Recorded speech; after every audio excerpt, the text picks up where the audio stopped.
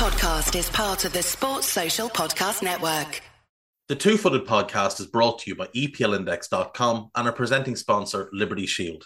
Liberty Shield is a VPN provider. A virtual privacy network allows you to go online, change your location, access things you're geo-blocked from, while keeping your data safe.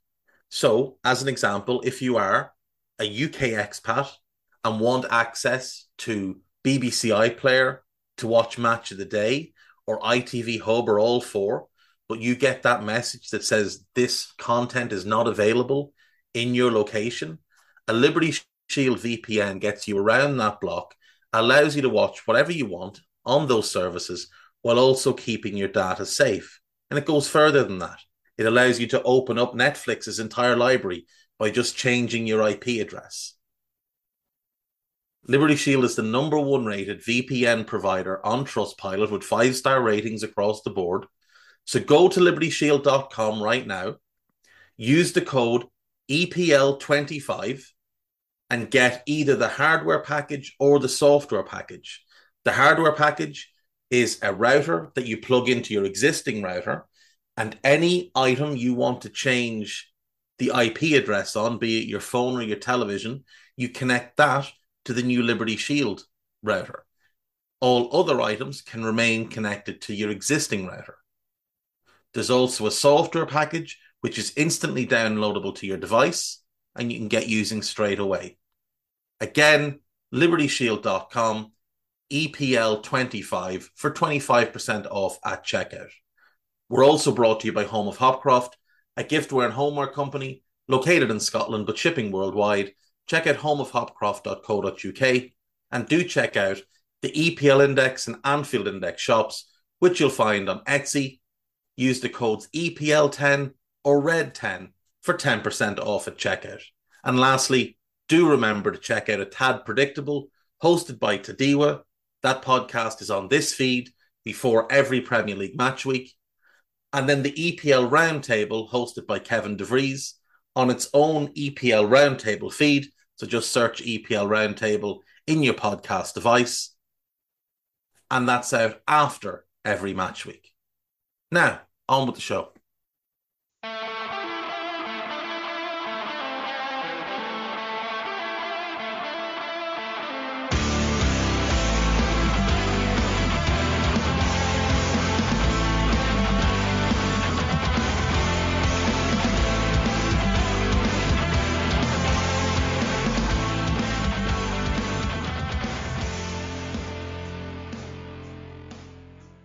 What's good, boys and girls? Two-Footed Podcast. Today is Monday. It is December 4th. Hope you're all well. 3 weeks to Christmas. Hope you're all started on your shopping and not going to leave it till Christmas Eve. That's the mark of a person who's not all there, because you've got to go and deal with the lunacy that takes place on Christmas Eve everywhere. Get your shopping done now, folks. Trust me. Right. Let's get into the weekend's games. We had 10 of them. There was madness in at least 3 of them. Absolute madness. And one very notable result that's probably going to lead to somebody losing their job this week. We'll start off with Brentford versus Luton. Brentford 3, Luton 1. Neal Maupay, his second goal of the season. Good to see him finally ending that big long drought that he'd had with these 2 goals. And he is providing good value on this loan for Brentford because he's always been hardworking. He's the type of centre-forward who occupies defenders, and he's probably a nightmare to play against because he's really hardworking. He's very niggly. There's a lot of needle with him. He loves the physical side of it, and then he's also very good at drawing fouls and stuff. So Neal Maupay doing a very good job there for Brentford. Ben Mee scored their second. Jacob Brown did pull one back for Luton, but Shandon Baptiste, after a bit of a scuffly mess in the Luton area, managed to toe poke home their third. That's a really good win for Brentford, obviously, against a newly promoted team, a game they were expected to win. But considering some of their recent performances, it wasn't a shoo-in that they would win it. So they get 3 points. That actually lifted them into the top half for a night, at least. But overall, considering no Ivan Toney, I think if you'd said to Brentford, 14 games, you'll win 5, you'll draw 4, and you'll have a positive goal differential, I think they'd have been really happy. I think they would have been really happy because Ivan Toney's not just their main goal scorer, he's also their best player. And we're seeing with certain other teams, including the defending champions, you take the best player out of any team and it's going to have a big effect.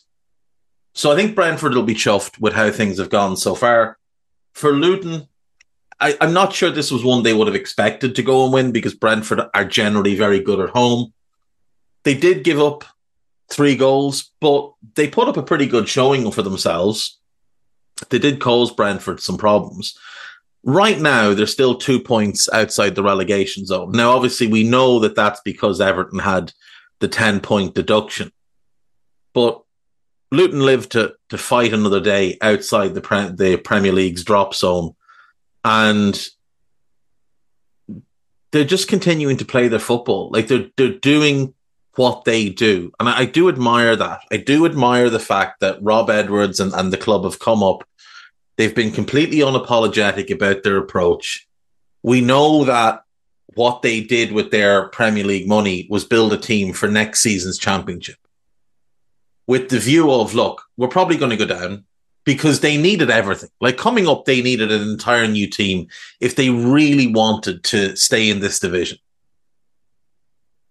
But what they've done is they've come up, they've added a bunch of good championship caliber players, some of whom are doing well in the Premier League, it obviously has to be said. But it puts them in a great position if and when they go down. Now, the thing is, they also figured out we play a brand of football that nobody really likes to play against. Nobody's going to enjoy playing Luton this season. Certainly they'll get walloped a couple of times. As yet, they haven't been absolutely trounced. But someone will wallop them at some point, and probably a couple of times. Because it happens to all newly promoted teams. But the whole thing is, maybe, just maybe things will break our way. And maybe we can scrape together enough points to survive. And if we do, then going into year 2, then we can afford to go and spend more money on trying to get a year 3 in the league. But if we don't, we haven't overextended ourselves. We haven't spent beyond our means. In fact, what we've done is we've banked a whole lot of cash, which is going to come in real handy because they're going to be looking to build a new stadium in the next couple of years. We're setting ourselves up well so that if we do go down, we'll be in a strong position to come straight back up. There doesn't seem to be any pressure on the manager. Now, I'm assuming that barring some sort of 10-game losing streak where they get trounced a bunch of times, he's probably had a conversation with the owners pre-season about the next 3 to 5 years for the club and what that looks like. And they've probably come to an agreement of, yes, the likelihood is we're not staying up. But that doesn't put Rob Edwards' job under pressure. What that does, it allows him to continue to build, to be true to what he wants and what he believes in, his style of play, to build a culture at the club, not the type of culture we see among fan bases. I'm talking about culture in the group. They seem like a really strong, connected group that play together. And huge credit for that does have to go to previous managers, but I do think he in particular has had a big, big role in that. So he took over under strange circumstances where Nathan Jones had obviously walked out for the second time mid-season, gone off to live his Premier League dreams. And Rob Edwards, who'd been cast off by Watford, was seen as a bit of, oh, that's a strange pick. He's come in, he's done an incredible job, and everybody's rallied together. They got promoted, and this season they do seem to have a really strong mentality, where even when the game is away from them, they're still going. They're not giving up. Not once this season have I seen a single Luton head drop. Not once. And that's a really positive sign. So, yeah, I think they are ultimately going to get relegated. That's been my prediction since pre-season. But I do feel like for the long-term future of the club, this season is going exactly as they want it to go.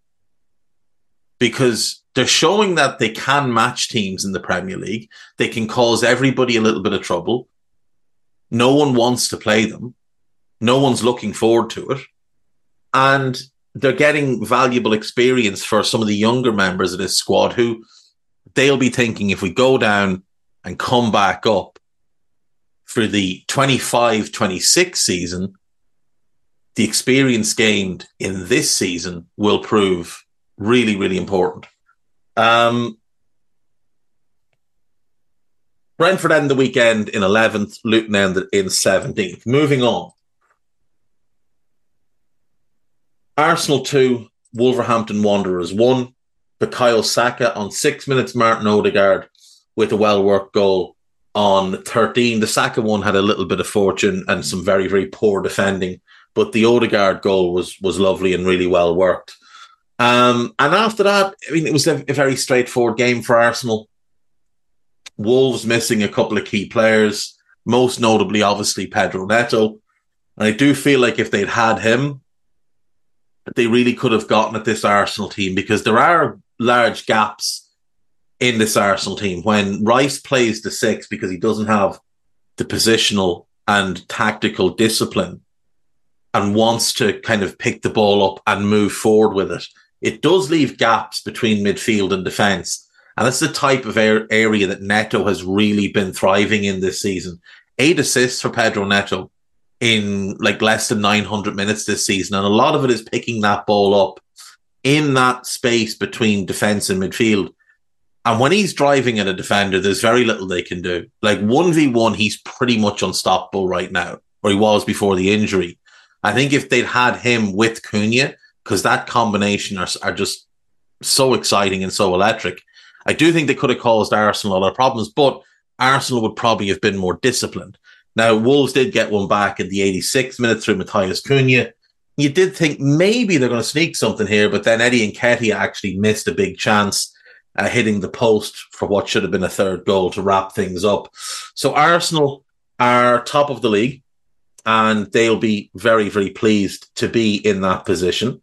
Now, of course, they were top of the league last season after 14 games, and it's notable that they are 4 points worse off this season than they were last season, despite a similarly straightforward run. I would actually argue that last season they probably had a tougher first 14 games than they've had this season, but it is what it is.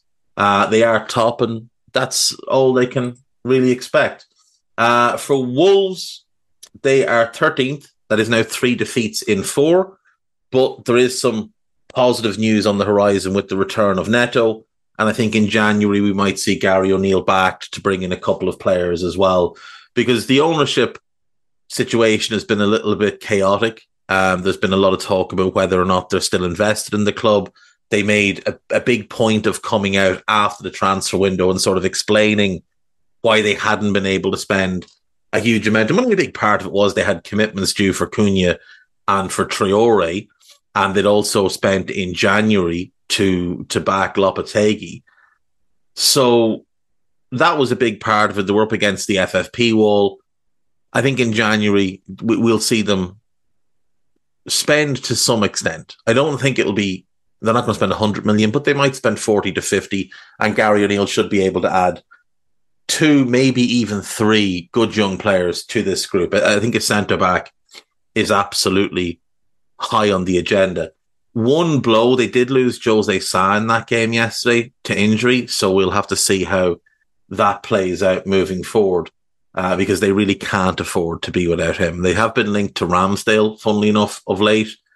I don't know if that's the right move for them, but I think they may want to look into getting at least a very high-profile young goalkeeper, or high-talent young goalkeeper that they can maybe develop behind Sa to take over in 18 months. That might be the play for them. But all things considered, like, considering pre-season, there were a lot of concerns about Wolves with the whole Lopetegui thing. I do think they'd be happy enough with where they are. Like, they're 8 points clear of the relegation zone. And I know things are tight down at the bottom. There's only, from Chelsea on 19, who are 10th, to Bournemouth on 13, who are 16th. Like, that's a very tight group. But the most important factor is the gap then to the other teams, to your Lutons, your Evertons, your Burnleys, and your Sheffield Uniteds. And Wolves rather, they're in a pretty strong position to stay in the division. And that's really the only mandate they're going to have this season, is to stay in the division. Because, as I mentioned, they didn't get to spend huge amounts in the summer. They did spend some money, but obviously that was mitigated by the fact that they sold Ruben Neves, which kind of, I wouldn't imagine their net spend was more than 20 million, maybe. Let's have a quick look. Transfers in Cunha. They spent 54, 65, 80. To be fair, they spent about 85 million. Now they did sell Matthias. Actually, to be fair, they sold Matthias Nunes and they sold Nathan Collins and Connor Cody and Raul Jimenez. So they did actually make a significant profit in the summer. I'd say they've also probably gotten some decent loan fees, loaning out the likes of Mosquera and Goncalo Guedes. But when we factor in that they also spent in January, let's see, in January they spent 10, 20, 25. They spent about 40 million in January. So over the two windows, they probably did about break even. And I think they'll spend again come this January, or at least I hope they will, to back a manager who I think has done a really good job in Gary O'Neill. Moving on. Burnley 5, Sheffield United 0. This is probably the end for Paul Heckingbottom, and John Percy has reported that it is expected that they will part ways. Now, they're playing Wednesday night, so this is a tough time to make a change. You've got a game on Wednesday, then a game again on the weekend, and they're playing Liverpool on Wednesday night, and then they're home to Brentford on the weekend. But with all this out there, Paul Heckingbottom has to know that he's getting the sack. The issue for them is that after Brentford, they go Chelsea away, Aston Villa away, then Luton home, and then Man City away. You almost think, are they better off waiting, just getting through these 6 games? Which, like, let's be honest, how many points are we expecting them to take? I would estimate 4. I think they could get a point at home to Brentford, and I think they can beat Luton home. I wouldn't give them any chance at all of getting anything off Liverpool, Chelsea, Villa, or Man City. So, with or without Heckingbottom, what is really going to change there?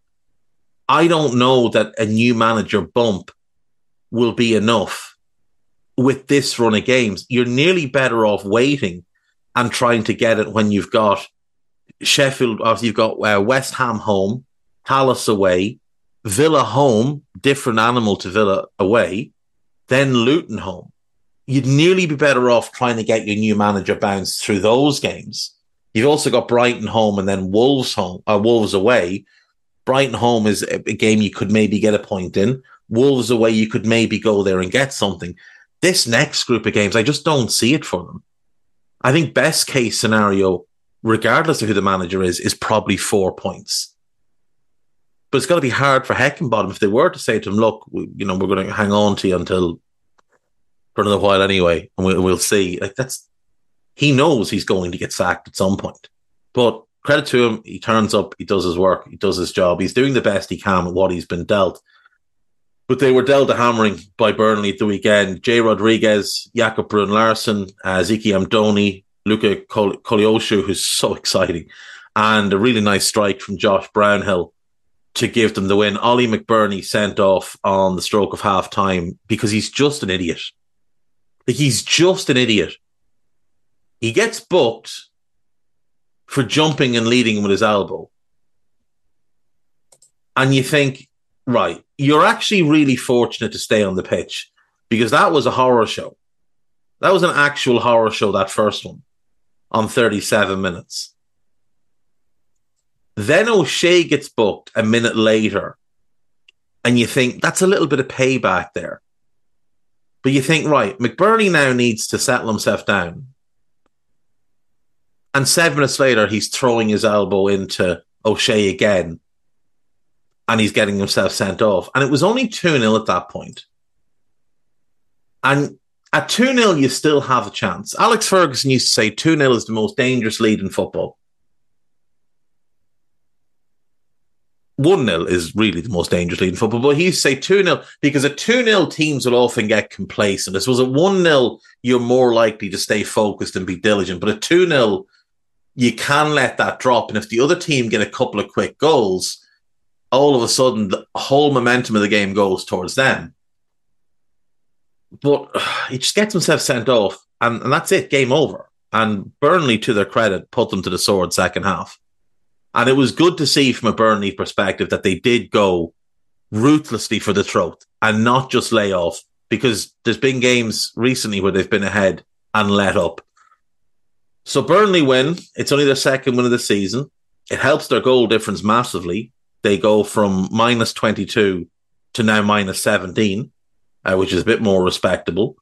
They're level in points with Everton. They're 2 points behind Luton, 6 points behind Bournemouth. And that's where they need to be aiming, is Bournemouth. Like, you've got to try and keep pace with Bournemouth and the likes of Forest. And if you can, the teams above that, Fulham, Wolves, Palace, etc. Big, big win for Burnley. Big, big lift for the club. Should raise some of the expectations within the club, within the playing staff of what they're capable of. Should lift some of the pressure off Vincent Kompany. They absolutely needed that win. 2 more teams that needed wins in our next game. Nottingham Forest versus Everton. I don't really know how Everton won this game because neither team played particularly well, but Forest were the better of the not playing well teams. Now, in credit to Everton, they scored the only goal of the game and they had another one cleared off the line. Murillo doing very, very well to clear off the line from a Dwight McNeil shot. And it was Dwight McNeil who scored the only goal of the game. And this is a typical Dwight McNeil moment where he sort of loafs into the box at the back post, takes a touch, and it's just, from a technical point of view, it's picture perfect. The technique, the strike, the angle of the ball, it's a really, really good goal. And he's a really good player. As I've been saying for a long time, he's a really good player. The only question mark over Dwight McNeil is often application. But I think that's often unfair. I think because of how he plays and his gait, he often looks like he's not fully going at 100%. But I think that just is him at 100%. I would nickname Dwight McNeil slow-mo. Because even when he's sprinting, it looks like he's moving in slow motion. And he does everything very deliberately. The technical level is absolutely elite. It's that lack of pace that holds him back. If he had elite pace, he'd be playing for a top 4 club. Because he's a great dribbler, he's a great passer, he's an incredible crosser of the ball. He strikes the ball beautifully. He's very good from set pieces. He works like an absolute dog. It's the lack of elite level pace and the lack of any real pace, if we're being honest. Like, if he gets moving over distance, then he can really travel. What I love about him is how he changes his speed, how he changes his tempo, because he knows he's not going to run away from everybody. So what he'll often do is he'll slow himself right the way down. And not to compare them as players, because they're nothing like each other as well, there's some similarities, but they're not like each other as players. And there's a huge gulf in the caliber of the players. But the way he carries the ball reminds me a little bit of Juan Carlos Valeron, who had varying levels of speed he could move at, but all of them were slow. But yet he could still outpace a defender by changing his pace as he was moving, by slowing down and then speeding up and gaining himself maybe a 2 to 3 yard lead on his defender. Then they'd get back to him and he'd slow it right down again. He'd use his body really well. And McNeil does stuff like that, not to the same level, not to the same extent, and obviously in different areas of the pitch because he plays wide, whereas Valeron played as a 10. But he has that aspect of his game which is really beneficial for him in creating space. Now, he's currently playing opposite Jack Harrison, and Harrison and him do overlap in some ways, but both of them have a great technical level. And like, I look at that Everton team and I still can't figure out how they're this bad.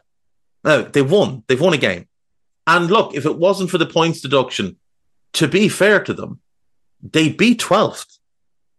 They would be 12th. So Everton would be having what we would describe, I think, as a pretty good season if it wasn't for the points deduction. But even at that, I'm still sort of left wondering how it is that they've needed this recent run where this is their fourth win. I think fourth win in 6 games or 7 games. I'm just wondering how it was they had such a poor start. Because there's a lot of good players. Now, it's partly Dyche's fault because he keeps using Ashley Young when they've got a better right back sat on the bench. But like, there's a lot of good players in this team. Tarkowski and Branthwaite have formed a really, really good pairing. Michaelenko's having a tremendous season. McNeil and him now have developed good chemistry.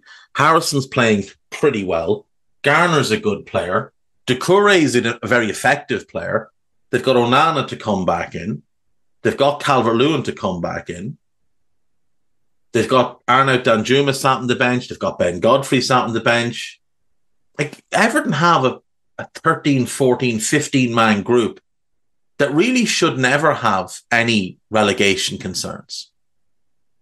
But it's something in the water there, in the mentality there, that ends up causing them to go on these longer runs that they have where they don't win anything.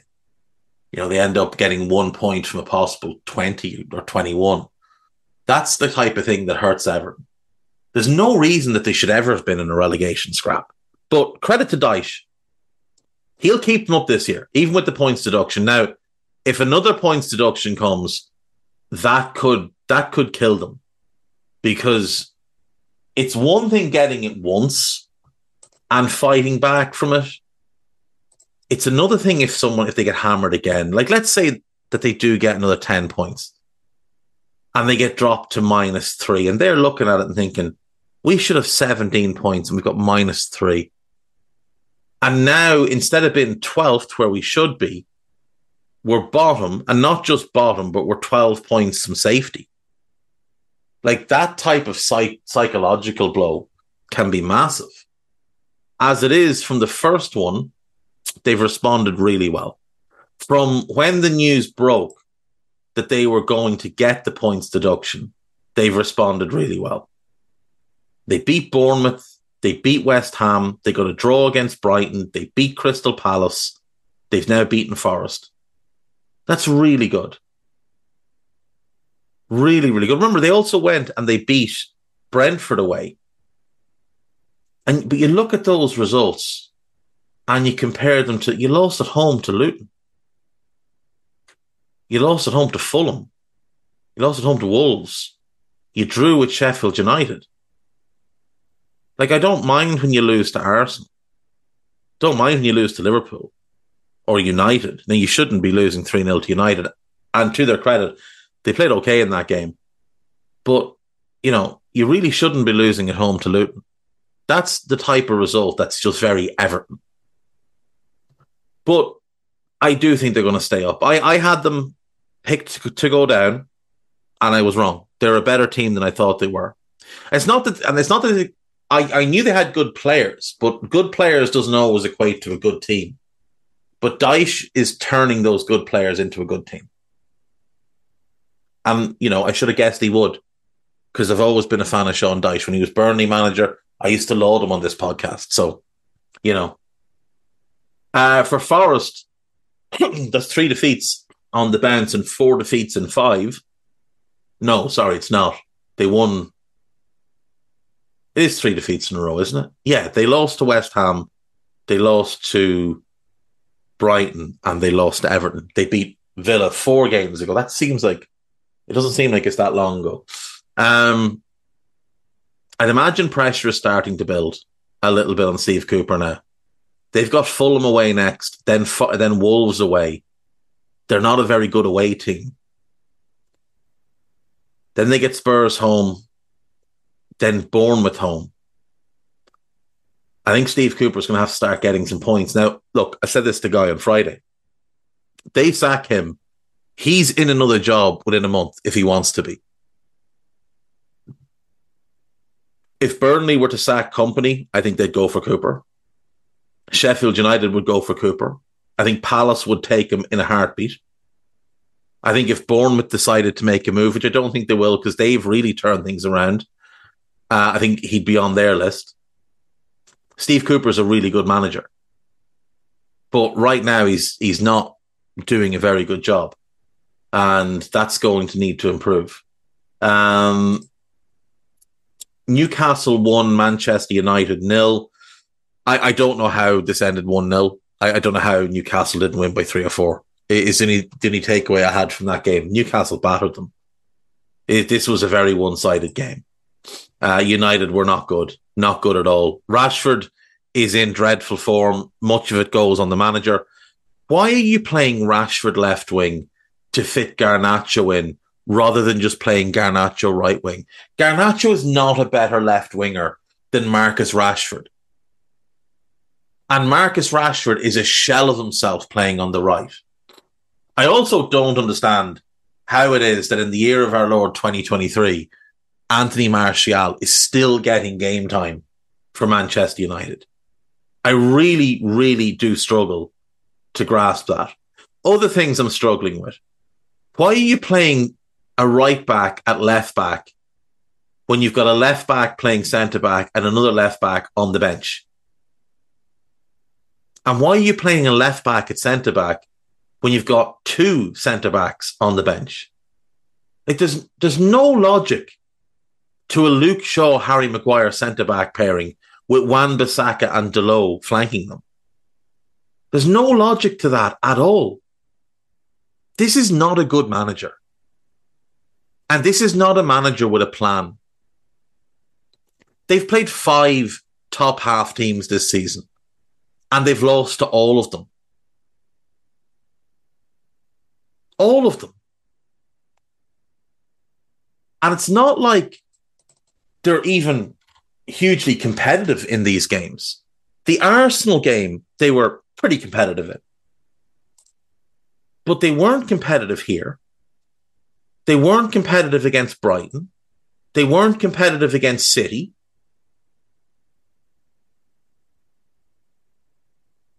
Like, this is not a good team. There's a lot of good players, but it's not a good team. And they play Chelsea next on Wednesday night. Now, Chelsea are just about a top half team. United have to win that game. Then they play Bournemouth. Then they've got Bayern. And if they don't beat Bayern, they're out of the European Cup. Then they go to Anfield. Then they go to the London Stadium. Then they play Villa. That's a horrible run over Christmas. They do get Forest away then after that, and they'll expect to win that. And they got their usual cushy third round FA Cup draw. And we'll talk about the draw after the break. But like that's United, they've got to get something from this Chelsea game. And then they've got to beat Bournemouth. Because I'm seeing a loss to Bayern, a loss to Liverpool, at best a draw away to West Ham, probably a defeat. And I think Villa will beat them. I don't know that Eric Ten Hag is going to be Manchester United manager come the third round FA Cup game.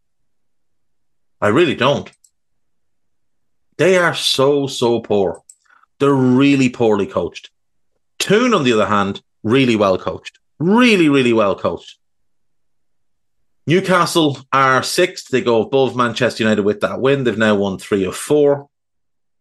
They are now 3 points off the top 4 and closing in, looking like the team that we saw last year. Guimaraes is back to playing at an exceptionally high level. And there was a lot of talk pre-game about Kobbie Mainoo. And he does look a player. Like, there's no doubt he does look a player. But it's worth pointing out, his team have been outplayed in both games that he started. Whereas Lewis Miley, playing for Newcastle, like, he's not getting even a fraction of the same level of hype. And for me, I think he looks a considerably more mature player, despite the fact he's only 17. I think Lewis Miley looks like a hell of a prospect. Toon, in my view, have a very special player on their hands, because it's not just about the physicality, which is good, the ball playing ability, which is good. It's the brain. It's the choices he makes. It's how mature he looks. He doesn't look like a 17-year-old. I don't think Lewis Miley is getting the hype because people just are overlooking the fact that he's 17. He won't even turn 18 until May. This is a child who's out there playing. And yet, he doesn't look like a child. He's playing like a grown man. That's the biggest compliment you can give him. He doesn't look like a kid playing one of their first games. He looks like he's been there for years. Moving on then. Next up on Sunday, we had Chelsea 2, Brighton 3. Enzo Fernandez opened the scoring. Levi Colwill made it 2. Buonanotte pulled one back. Conor Gallagher, captain for the day, got himself sent off just on the stroke of half-time. But an Enzo Fernandez penalty after just horrendous defending from James Milner. And it is a stonewall penalty. And it should have been a red card. There's no attempt to play the ball. James Milner should have been sent off. Put Brighton 3, or Chelsea 3-1 up. Joe Pedro did pull one back in the 92nd minute, but it wasn't to be. That's a really poor result for Brighton, considering they played the entire second half against 10 men. A really, really poor result. But a great result for Chelsea, obviously. Chelsea are still 10th, 19 points. They're 10 points off top 4. They can give up any ideas of top 4. They're not good enough for top 4 this year. But potentially a Conference League spot will come their way. The team is starting to make a little bit more sense, although I didn't like the setup at the weekend. But they're dealing with injuries. For Brighton, they're 8th. They're just not very good at the moment. I mean, that's just the be-all of it. They're playing well in Europe. They haven't been good in the Premier League. They've already conceded 26 goals. You've only got Fulham, Bournemouth, Luton, Burnley, and Sheffield United who've conceded 26 or more along with them. That's not the company you want to be in. Now, they're scoring for fun. They've scored 30 goals this season. You've only got Newcastle, Villa, City and Liverpool have scored more. Like, they've scored more than Arsenal. But they just can't defend. Like, Lewis Dunk's having a stinking season. He obviously missed the game at the weekend, suspended. Van Heck isn't very good. Steele isn't very good in goal. Igor hasn't done well so far this season. Webster's had a calamity of a year. The manager continues to play James Milner despite the fact he's a liability whenever he's on the pitch. Veltman has taken a significant step backwards. Estupiñán has missed most of the season so far. There's mitigating circumstances. They obviously lost that outstanding defensive midfield presence in Moises Caicedo as well, which has been a big factor. And Baliba has been, he's been inconsistent. He was outstanding against Liverpool, but he's been inconsistent since joining. I don't really understand the decision not to start Pascal Gross. Now, I know he's played in the week, but if you're going to Chelsea, like, you're going away to Chelsea and you're walking out there with Adam Lallana in your team. Like, that's you're playing Hinchelwood at left back. There's no left back at the club that could have played. You couldn't have played Gross there. He's played there at least in the past. I don't really understand what De Zerbi's doing. Strange things at the moment, and there's things he's doing this season that are a little bit alarming to me. He's still a very good manager, and the style of football is still great to watch. But there's things he's doing, decisions he's making that are a little bit alarming. West Ham won, Crystal Palace won. Mohamed Kudus opened the scoring. Odsonne Edouard missed a sitter and then was gifted an opportunity a couple of minutes later by Mavropanos. A scuffy shot, and I think it's one of those that went in because he scuffed it. I think the keeper saves it if he makes decent contact with it. But Palace were really good value for the draw, I thought. I thought that was a very evenly balanced game. And what it does is it leaves West Ham in 9th, 21 points. Palace are 12th, 16 points. Like, this was the epitome of a mid-table clash. And they look like two sides that are very evenly matched. And that's a Palace side, missing Doucouré, missing Eze. There's more to come from Palace, but I don't know if they'll get it under Roy. Roy is absolutely holding this team back. There's no question. They're capable of a lot more, but Roy at least guarantees you a floor of survival, and that's kind of what's important to Crystal Palace right now. Bournemouth 2, Aston Villa 2. Bournemouth really unfortunate not to win this one. Semenyo put them one up. Leon Bailey equalised. Solanke made it 2-1. And it looked like they were going to hold out, and they had some decent chances to get a third. But a brilliant header from Ollie Watkins on 90 minutes after Moussa Diaby cross gave Villa a point, and Villa will be happy to get out of there with a point. Villa didn't play well. Villa aren't as good away from home, obviously, as at home, but they'll take that point and they'll go home happy enough. They stay top 4. They're only a point behind Manchester City. I think if you'd said to a Villa fan 12 months ago, in 12 months, you'll be 1 point behind City, I guarantee you they would have replied, but did they get 20 points deducted? Did all their good players leave? No, you're just a really good team now. It's as simple as that. You're a really good team. You're 4 points off top. You've been one of the best teams in the league for a year now. So congrats to Villa. It's a good point for Bournemouth against one of the better teams in the league. At home, yes, they would have liked to have won, but I think you take a point against one of those really good teams like Villa. And at some point, by the way, we're going to have to stop saying the Big Six and Newcastle, because Villa are a better team than Newcastle right now, and they every single bit deserve to be in that conversation. A, they're a big club. B, they've got a really good manager. C, they've got really good players. And D, they've got really ambitious owners who are spending money, who will back their manager. Villa belong in that conversation. When the Premier League started, Villa were one of the Big Six. And through incompetence, more than anything else, they lost that status. But Villa are historically a huge club and deserve their flowers. If we're going to say the Big Six and Newcastle, let's just turn it into the Big Eight and include Newcastle and Villa. You know? Anyway, Bournemouth, 6 points up above the relegation zone. People were writing them off. In the last 5 games, they've taken 10 points and they've turned things around. They're now level on points with Forest. They're 2 behind Fulham and Wolves. They're 3 behind Palace. I said I thought they'd be fine. I think they're going to be fine. I do think they're going to be fine. Iraola finally seems to have gotten the mixture right. They've still got really important players to come back from injury as well, remember. Like, they're missing a number of important players, most notably Tyler Adams and Alex Scott. When they get them back, they're going to be a decent team. I do think so.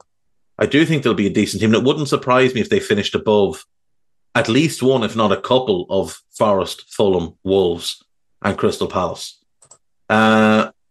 Moving on. Liverpool 4, Fulham 3.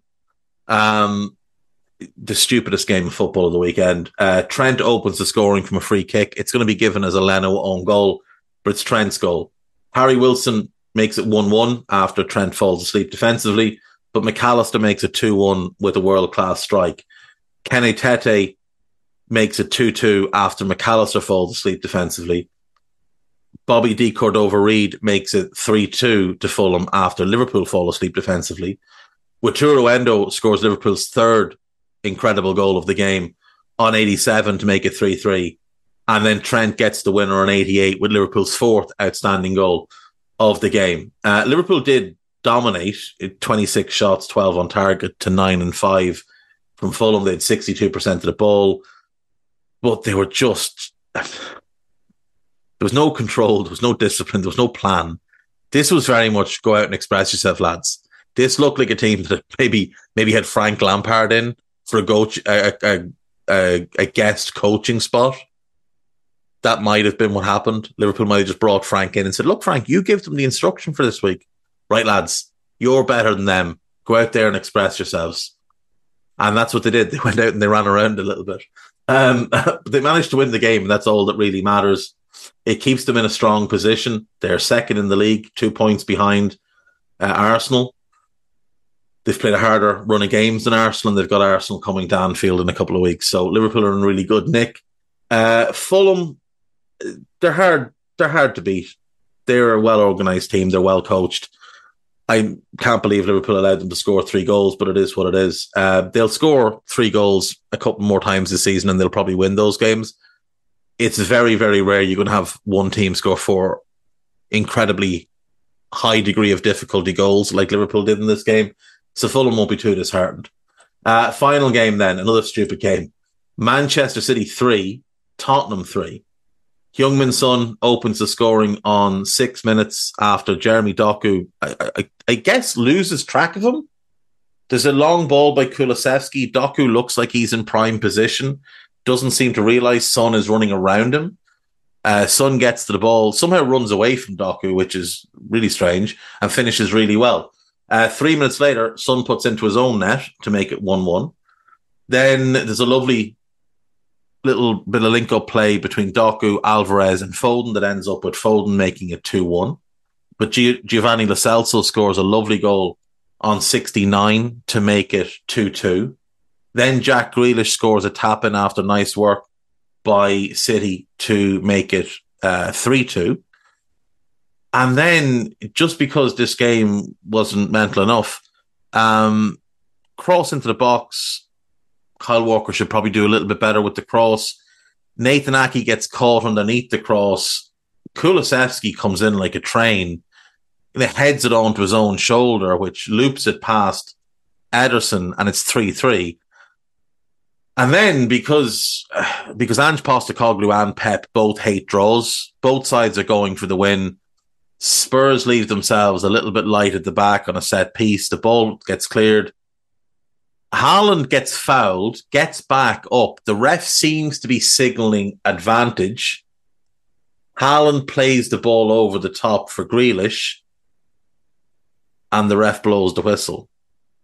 Now, here's the thing. The defence was catching up to Grealish, and in all likelihood, Grealish is going to turn back rather than run straight for goal, because he's not going to outpace them. And he's probably going to try and draw a foul, because that's basically what Jack Grealish does. But in the moment, it looks really bad. Now, for City fans and journalists trying to compare it to Liverpool having a perfectly fine goal ruled out through incompetence, it's nothing like that. And you were also the first group to just turn around and say, oh, it's part of the game, so just get on with it. So just get on with it. No sympathy from me. There is a lot of people, though, saying this City team, they're not a patch on last year's team. We're 14 games in, City have 30 points. They're 3 points off top. Last season, after 14 games, City had 32 points. They were 5 points off top. So they're basically what they were the start of last season, but they don't have Gundogan. They don't have Kevin De Bruyne. They'll get KDB back, and I think they're going to be absolutely fine. I really do think they'll be absolutely fine. And they've got a tough game coming up next away to Villa. That could potentially be 4 draws in a row. But again, we look back at last season and, you know, they had 30 points, 32 points before the World Cup, came back, They beat Leeds. Then they drew at home with Everton. Then they beat Chelsea. Then they lost to United. They beat Spurs. They beat Wolves. Then they lost to Spurs. So, through... What was that? That's 21 games last season. City were struggling a little bit. They weren't the same team as they had been previously. But then after that, City put together a run where they beat Villa, they beat Arsenal, they draw with Forest, and then they crack out 12 wins in a row because that's what they do. And they have the title wrapped up with a couple of games to go. That's what City do. That's why City will win the league again this season, because at some point they're going to do this. They're going to put together a long run of wins because that's who they are. So City are third, 3 points off top. That won't bother them in the slightest. It's a good point for Spurs, and it ends their 3-game losing streak. It also ends their 3-game losing streak of scoring first and then losing. And when Son scored the opener, that was my first thought, was this is going to be 4 games in a row where they score first and lose. But credit to them. They do get the point despite having no starting centre-backs, no Matar Sarr, and no Maddison. So 4 vital starters not in the team, and they go there and get a point. So that's really promising. They're 2 points behind Villa, 3 behind City, 4 behind Arsenal, 6 behind Spurs. Still very well positioned. And Ange is showing that he's a very, very good manager. We will take a break. When we come back, we're going to talk about the FA Cup draw, which was made over the weekend, and we're going to do the news and gossip. So I will see you in a sec. Right, welcome back. So, at the weekend, the second round of the FA Cup took place. Shrewsbury Town 3, Notts County 2. If you haven't seen those goals, please, I beg you, go and look at those goals. That is some of the worst defending you'll ever see by one team from Notts County. All 3 goals are an abomination. Ryan Bowman gets the hat-trick for Shrewsbury, taking advantage of the worst defensive display you'll ever see. Wigan beat York City 1-0. Maidstone United beat Barrow 2-1. Morecambe beat Wycombe Wanderers 2-0.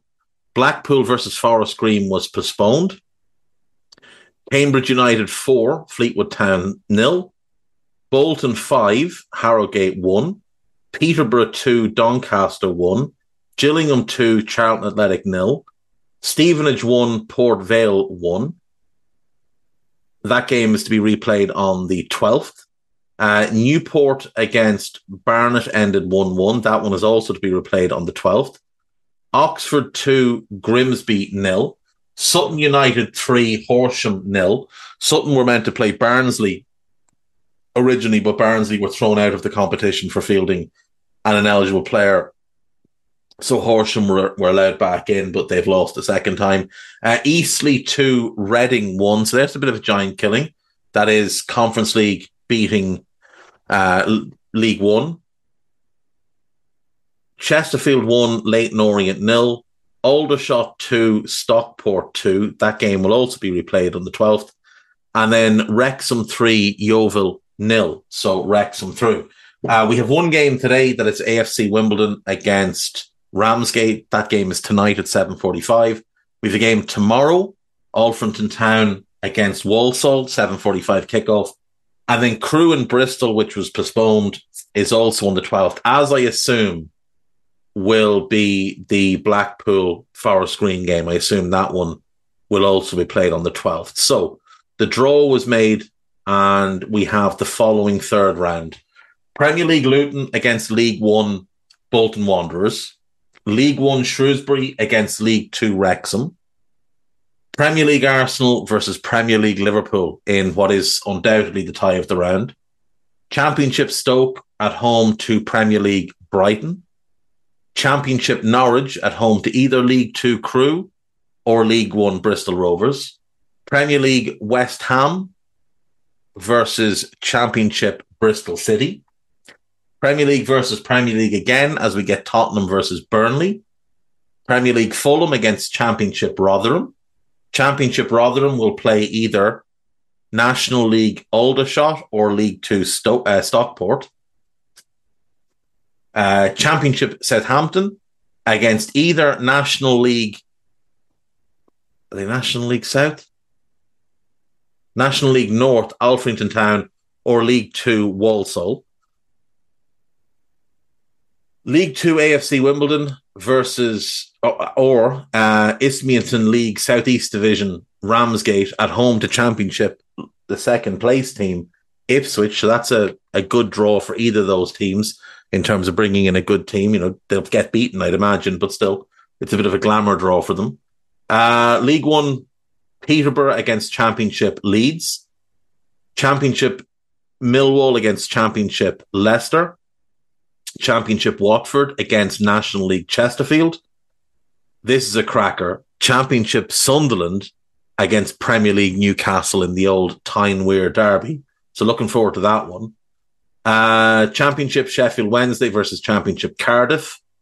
Premier League Crystal Palace versus Premier League Everton. Championship Aston Villa versus Championship Middlesbrough versus Premier League Aston Villa in the Gareth Southgate derby.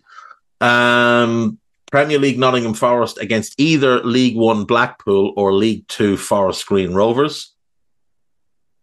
League 1 Wigan against Premier League Manchester United.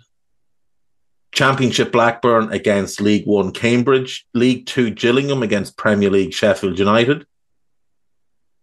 Championship Swansea against League 2 Morecambe. Premier League Chelsea against Championship Preston North End. Championship QPR against Premier League Bournemouth. Championship Coventry against League 1 Oxford. Championship Brentford against Premier League Brentford against Premier League Wolves. Championship Plymouth against League 2 Sutton. National League South Maidstone United against either League 1 Stevenage or League 1 Port Vale. League 2 Newport or National League Barnet against National League Eastleigh. So that's a really good one. Potentially there, we're going to definitely have a non-league side in League 2 in the fourth round. And then Championship League 2. Championship Hull against Championship Birmingham. So that should be a decent game as well. Obviously, Liverpool going to the Emirates to take on Arsenal is the tie of the round, but some other good ones there. I really like the Tyne Weir derby. Palace Everton is a decent game. Borough Villa will be decent because Borough are at home. All things considered, I think it's a pretty good draw. Now I know Liverpool fans are a bit annoyed that, why do we always get a tough draw? But you're going to have to play these teams at some point. Did I mention Premier League City against Championship Huddersfield? I might have skipped that one. City always get an easy draw third round. So do United. That's just how it is. It just, there's no point in complaining about it. I'm all in on this competition thus far. I think this is going to be great. So I'm looking forward to it. If Liverpool lose, they lose. I still think they're going to win the Europa League. I still think they'll win the EFL Cup. And I still think they'll get second in the league. And if they do that, I'm going to be happy with the season. What's not to be happy about? Moving on then. So the BBC are the latest to report that Sheffield United are set to sack Heckingbottom. It hasn't happened as of time of recording, which is just gone 4:00. So we'll wait and see. There's people suggesting that Chris Wilder would be an excellent appointment. I don't think so. I really don't think so. Chris Wilder obviously did a very, very good job when he was there the first time. There's no question he did an outstanding job. But since leaving, he was very poor with Middlesbrough and he was a disaster with Watford. So I'm really not sure what logic there is into saying that him coming back is a very good move. He hasn't done well since leaving. Now, maybe it is just that he has a bit of magic at the club, but he's not going to have the same backroom staff because some of them have gone their own way. And it's a horrible situation to take over where they're bottom of the league and looking a little bit homeless. I mean, they're hopeless. They were bottom of the league and looking hopeless when he left. I don't really know. We'll have to wait and see what they do. If they go with him, it just seems like a backward step to me.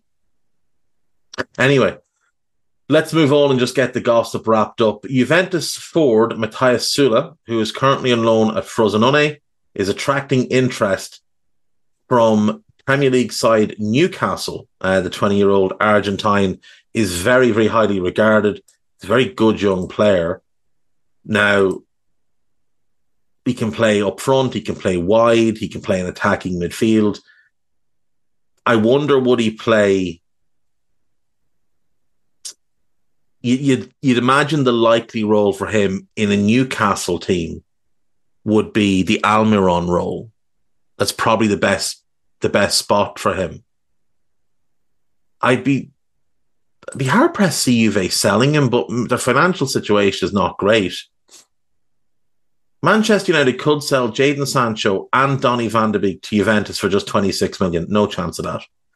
So Jim Ratcliffe, who is yet to complete the deal to take over football operations at Manchester United, is already in discussions about the future of the club's on-loan English forward, Mason Greenwood. And hopefully that means he's going to ensure that United cut ties with Mason Greenwood and don't have that stain on their reputation anymore. Some Everton players could seek compensation from the club for loss of earnings if they're relegated following their 10-point deduction. That seems like nonsense to me. Jean-Claire Todibo remains a candidate for a winter move to Manchester United. I don't know what that means. Atletico Madrid president Enrique Cerezo says João Felix will return to the club if Barcelona choose not to make his loan stay at the Nou Camp permanent. I don't think they can actually afford to do that at the moment, but we'll see what happens come summer. They might. I could see a big sale at Barca in the coming kind of 8 months. One of the next 2 windows. Manchester United's midfielder Kobe Manu will double his wages from 10,000 to 20,000 should he become a regular. It's actually if he plays, I think it's 16 or 17 games or something. It's a thing United have done for years. Then he does get his wages bumped. Bayern Munich forward Thomas Muller has been linked to the move to Manchester United after being urged by Lothar Matthäus to seek game time elsewhere. I think Thomas Muller might go to the MLS. I don't see him moving to Manchester United. But then this piece says Muller is likely to extend his contract, with sporting director Christoph Freund pushing to get the new deal done. Marcos Alonso knows Barcelona will not extend his contract beyond the summer of 2024, and he could return to the Premier League or move to Saudi Arabia. I don't see him returning to the Premier League because he's not very good. Nottingham Forest could face a January transfer embargo over late payment fees owed to agent. Wow. I just don't believe that, to be fair.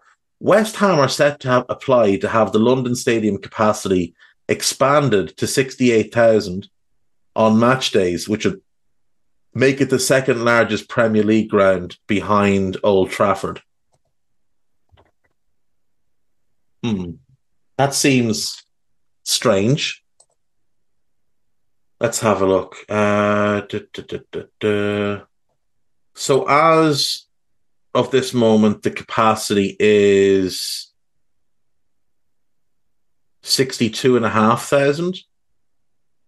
There is a seated capacity of 66,000, but the regulated capacity is 62,500. Now, if we look at West Ham's games, home to Chelsea, pretty full. Home to City, pretty full. Home to Sheffield United, to be fair. I mean, they're getting basically capacity crowds every week. Like 20, 30 short of full capacity. But that's still really, really impressive that West Ham are drawing that type of crowd. Last season, Yeah, I mean, every single game is 62,000 plus. Yeah, fair play. I genuinely didn't realize that.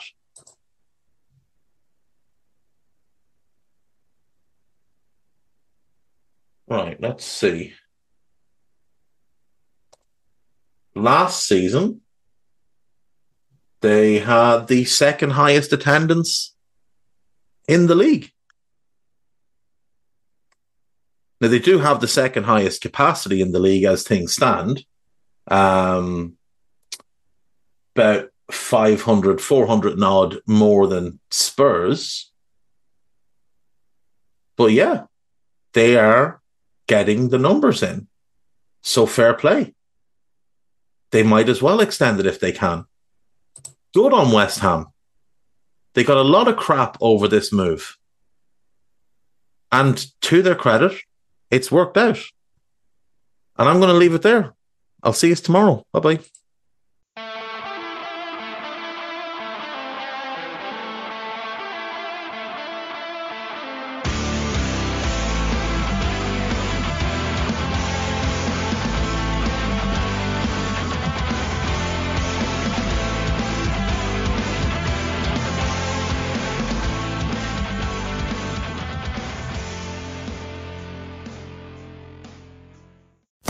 Sports Social Podcast Network.